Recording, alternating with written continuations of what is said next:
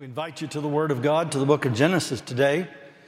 This, of course, is a special weekend. This is our winter grace time, and our sermon goes along with what Tim will be preaching at the next 2 hours. Our generous God.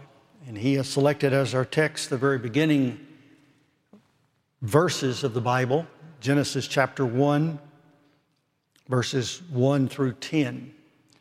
We're glad to have you visiting with us today, and we ask you to join in with us as we study the Word together. In the beginning, God created the heavens and the earth.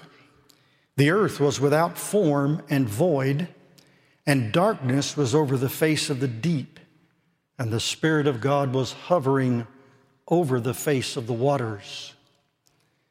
And God said, "Let there be light," and there was light. And God saw that the light was good, and God separated the light from darkness. God called the light day, the darkness he called night, and there was evening and there was morning the first day.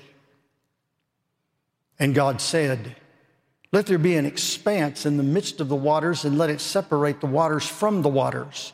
And God made the expanse and separated the waters that were under the expanse from the waters that were above the expanse, and it was so. And God called the expanse heaven, and there was evening and there was morning the second day. And God said, "Let the waters under the heavens be gathered together into one place, and let the dry land appear." And it was so. God called the dry land earth, and the waters that were gathered together he called seas. And God saw that it was good. The word of the Lord. You may be seated.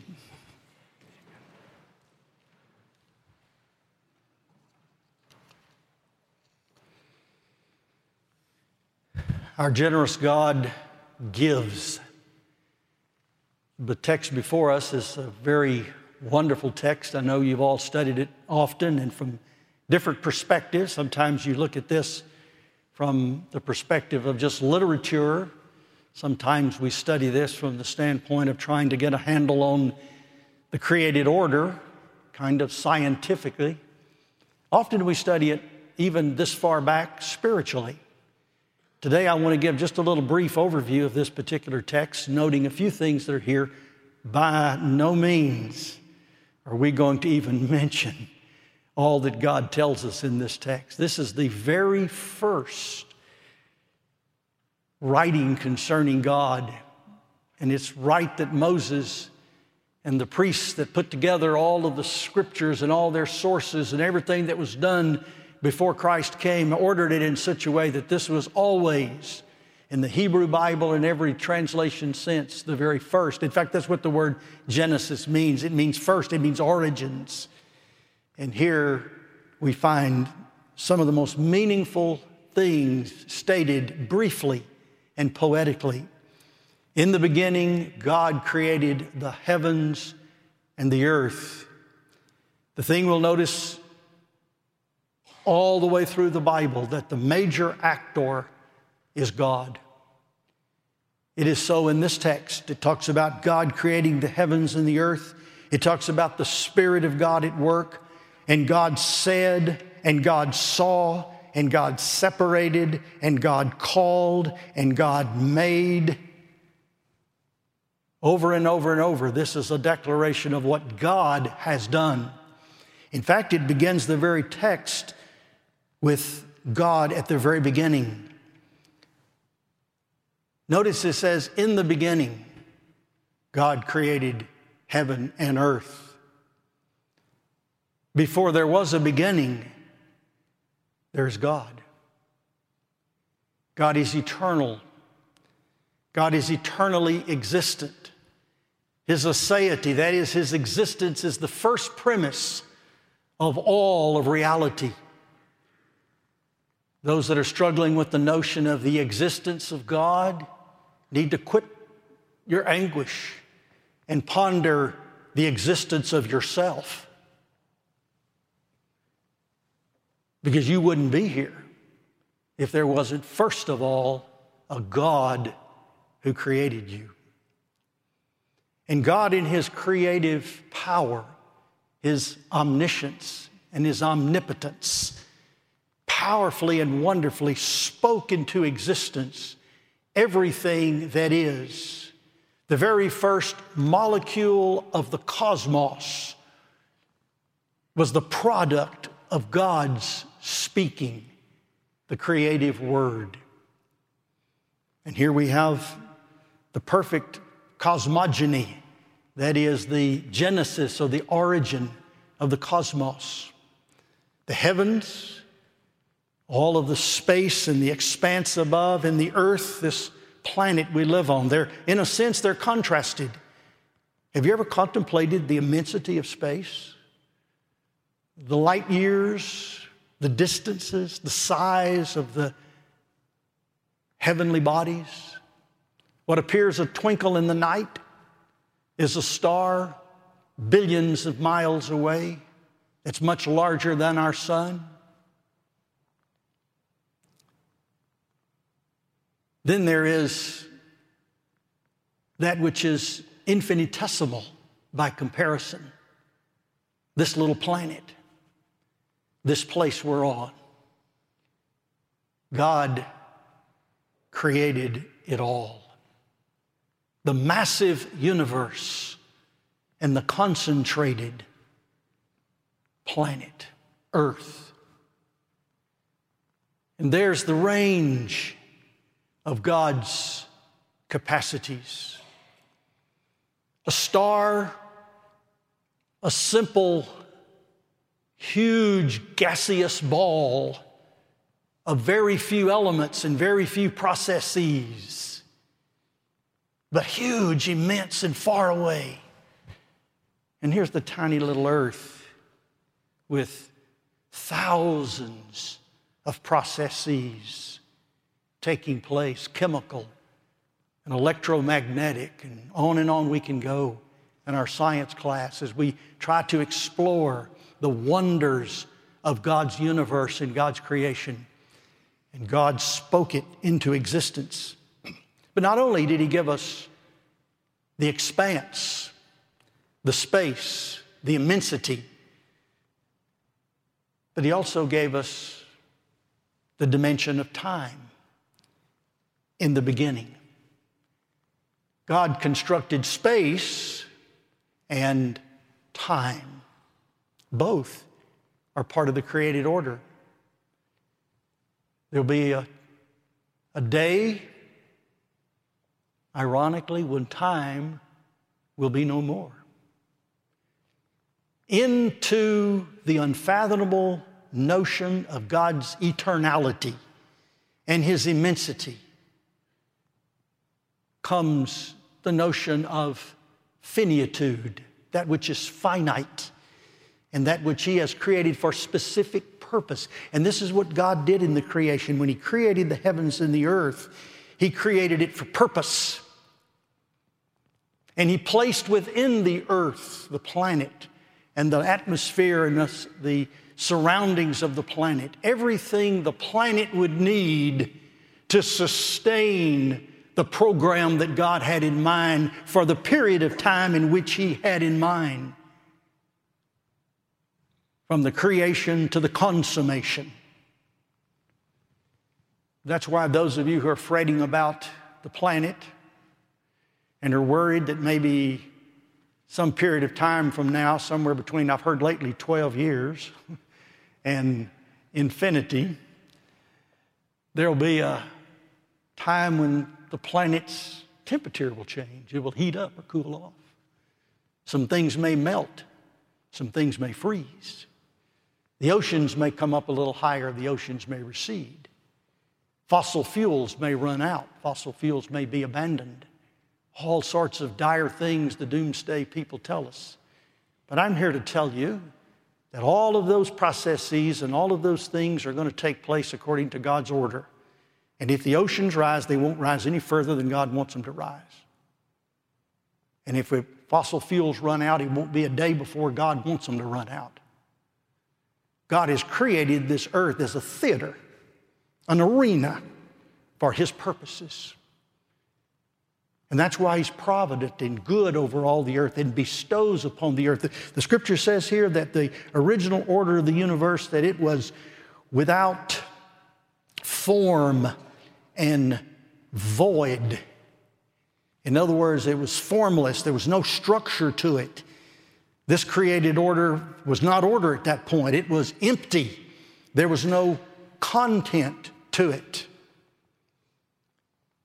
What we have in the first verse here is the presence of God. That is, God in all eternity, creating time and creating space, giving us a beginning and an ending and a universe.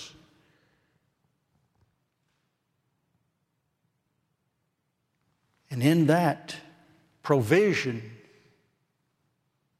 of His presence, He moves forward to put within the universe everything the universe will need. So we find God is present and active and creating and speaking and determining. He is present.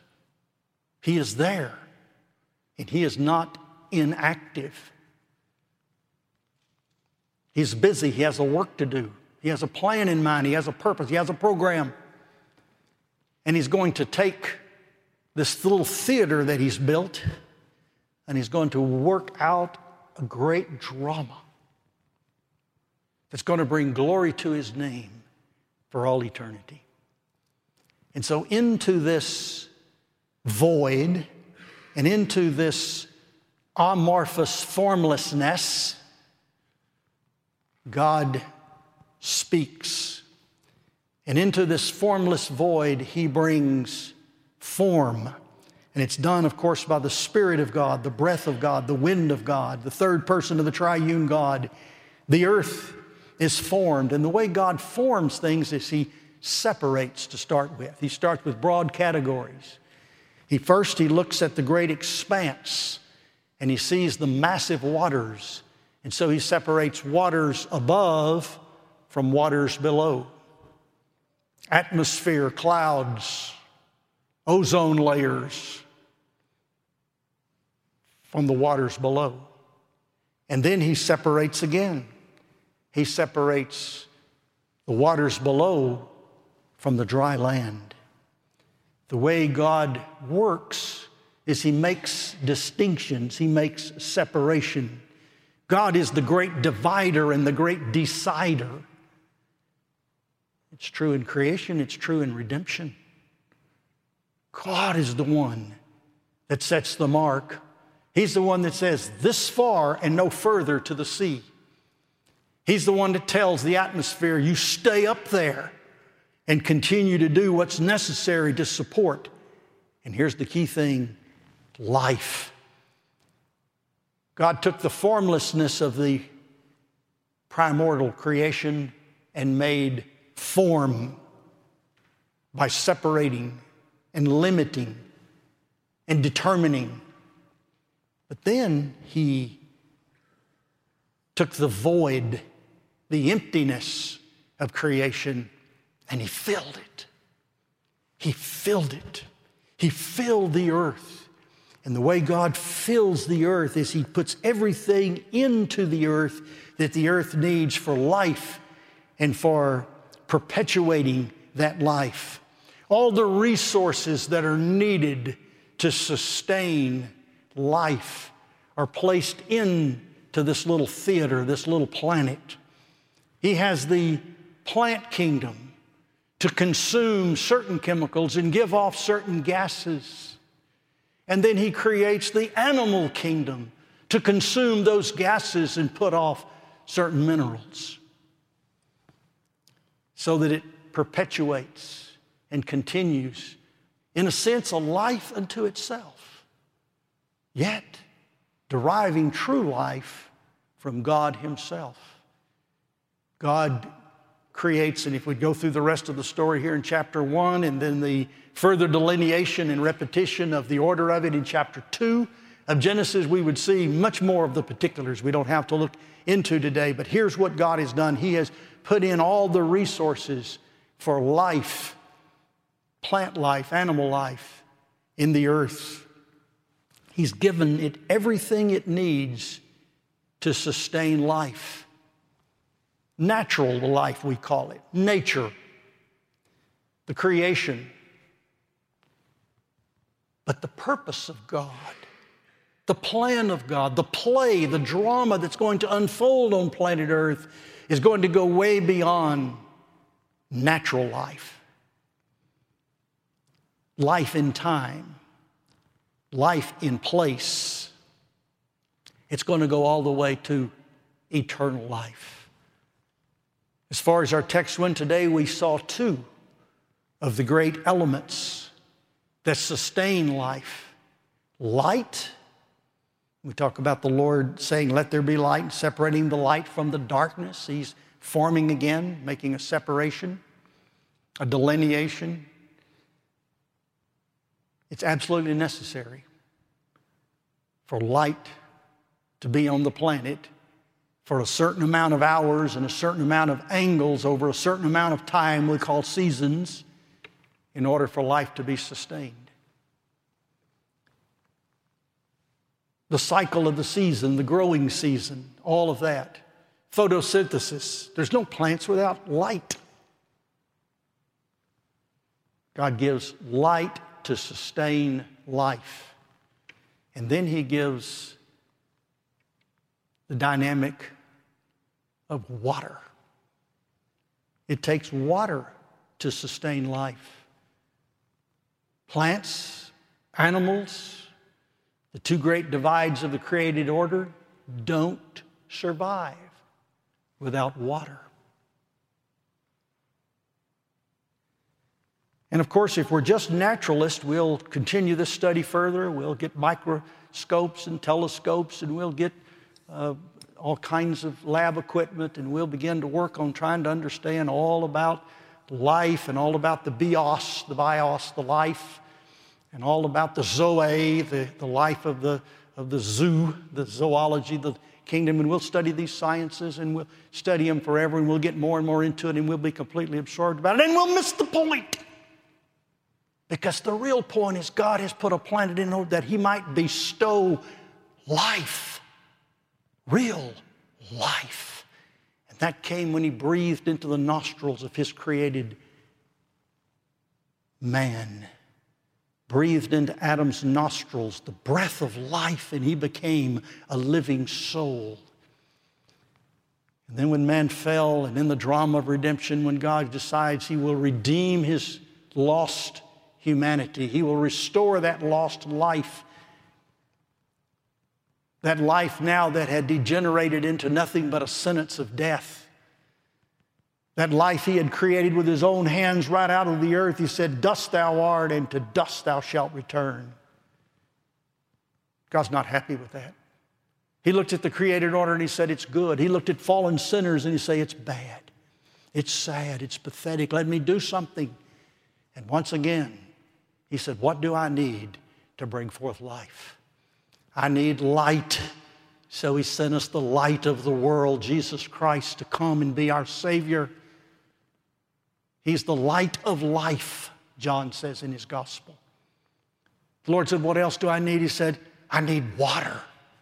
And so He gave us the water of life. And the Lord says, come and drink of the water of life and have salvation and eternal life, so that your particular life goes beyond the created moment and the hour of consummation, but it extends into all eternity with the Lord. In what?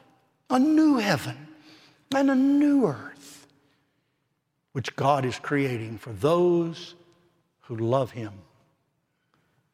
Will you not take the water of life today and drink freely? Will you not walk in the light of the countenance of God in Jesus Christ, in the face of Jesus Christ? And if you want to connect these two together, there's a beautiful little verse.